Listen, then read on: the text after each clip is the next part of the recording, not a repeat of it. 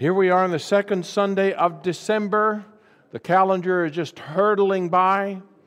As we discussed last week, we are in an ancient season called Advent. And Advent is a time of waiting and of anticipation, of expectation. It works on a few different levels. The word Advent means coming. And we're talking about Jesus coming in His birth at Bethlehem in fulfillment of Scriptures. We're also talking about Jesus' second coming in fulfillment of His promises. So this time of waiting is waiting for two comings of the Messiah. And actually a third one as we think about Him coming into His followers' hearts in the fulfillment of the Abra plan that God has been working from the beginning towards this moment, this coming of Jesus that we experience on these three levels, both as universal followers of Christ in His coming to earth, in the incarnation, and our expectation of His coming, but then our personal experience of His coming in our lives. There's a verse in one of the songs that talks about that. See if you recognize that.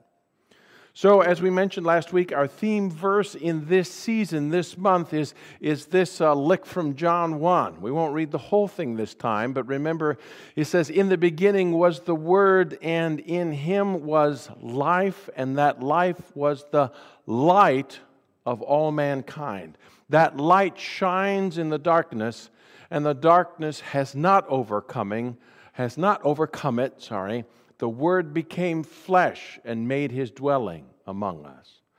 And so one of the features of the Advent wreath is the presence of light, the growing presence of light as we walk through this time of expectation and preparation for Jesus' arrival. Building, of course, I won't say spoiler alert again after today, but as Jesus is born on Christmas, a white pillar candle is placed in the center, lit to convey His life. But across this journey, the light of Christ grows as His hope and peace and joy and love grow in us and are passed on through us as we are the light to the world. So last week was the week of hope. And we lit the hope candle. I light it now because we live in the hope that Jesus brings, the hope that He will come again, and the hope that knowing Him colors everything with in our lives. But this week is the week of peace.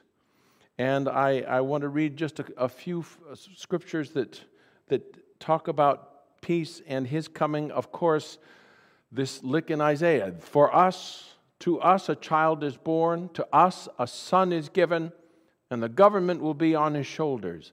And He will be called Wonderful Counselor, Mighty God, Everlasting Father, Prince of Peace. A prince is a ruler in authority, and He is the ruler of peace and brings that peace into our lives. As is mentioned in Acts 10, you know the message God sent to the people of Israel, announcing the good news of peace through Jesus Christ, who is Lord of all. As we were talking about loving our enemies in class, Jesus brings peace into our lives, peace between us and Him, peace between us and each other, and then peace in our spirits as He settles our hearts with His peace. Do not be anxious about anything. We looked at this the Sunday before Thanksgiving. But in every situation, by prayer and petition with thanksgiving, present your requests to God. So if you're living in thanksgiving and having that mindset, verse 7 kicks in, and the peace of God, which transcends all understanding, will guard your hearts and your minds in Christ Jesus. Finally, Paul charges the Colossians to let the peace of Christ rule in your hearts, since as members of one body you were called to peace, and be thankful. So let that Prince of Peace rule in your hearts. And so this second Sunday, we light the candle of peace and walk in that peace with God, with one another, and with ourselves. Let's pray. Lord, we thank you for the hope and the peace that you bring us, the peace that knowing you are on the throne brings us, the perspective of your, not just your authority, but your love for each one of us. So bless us in this time of reflection, of praise. Inhabit our praises and bring glory to your name as we worship you and bring ourselves before you in Jesus' name. Amen.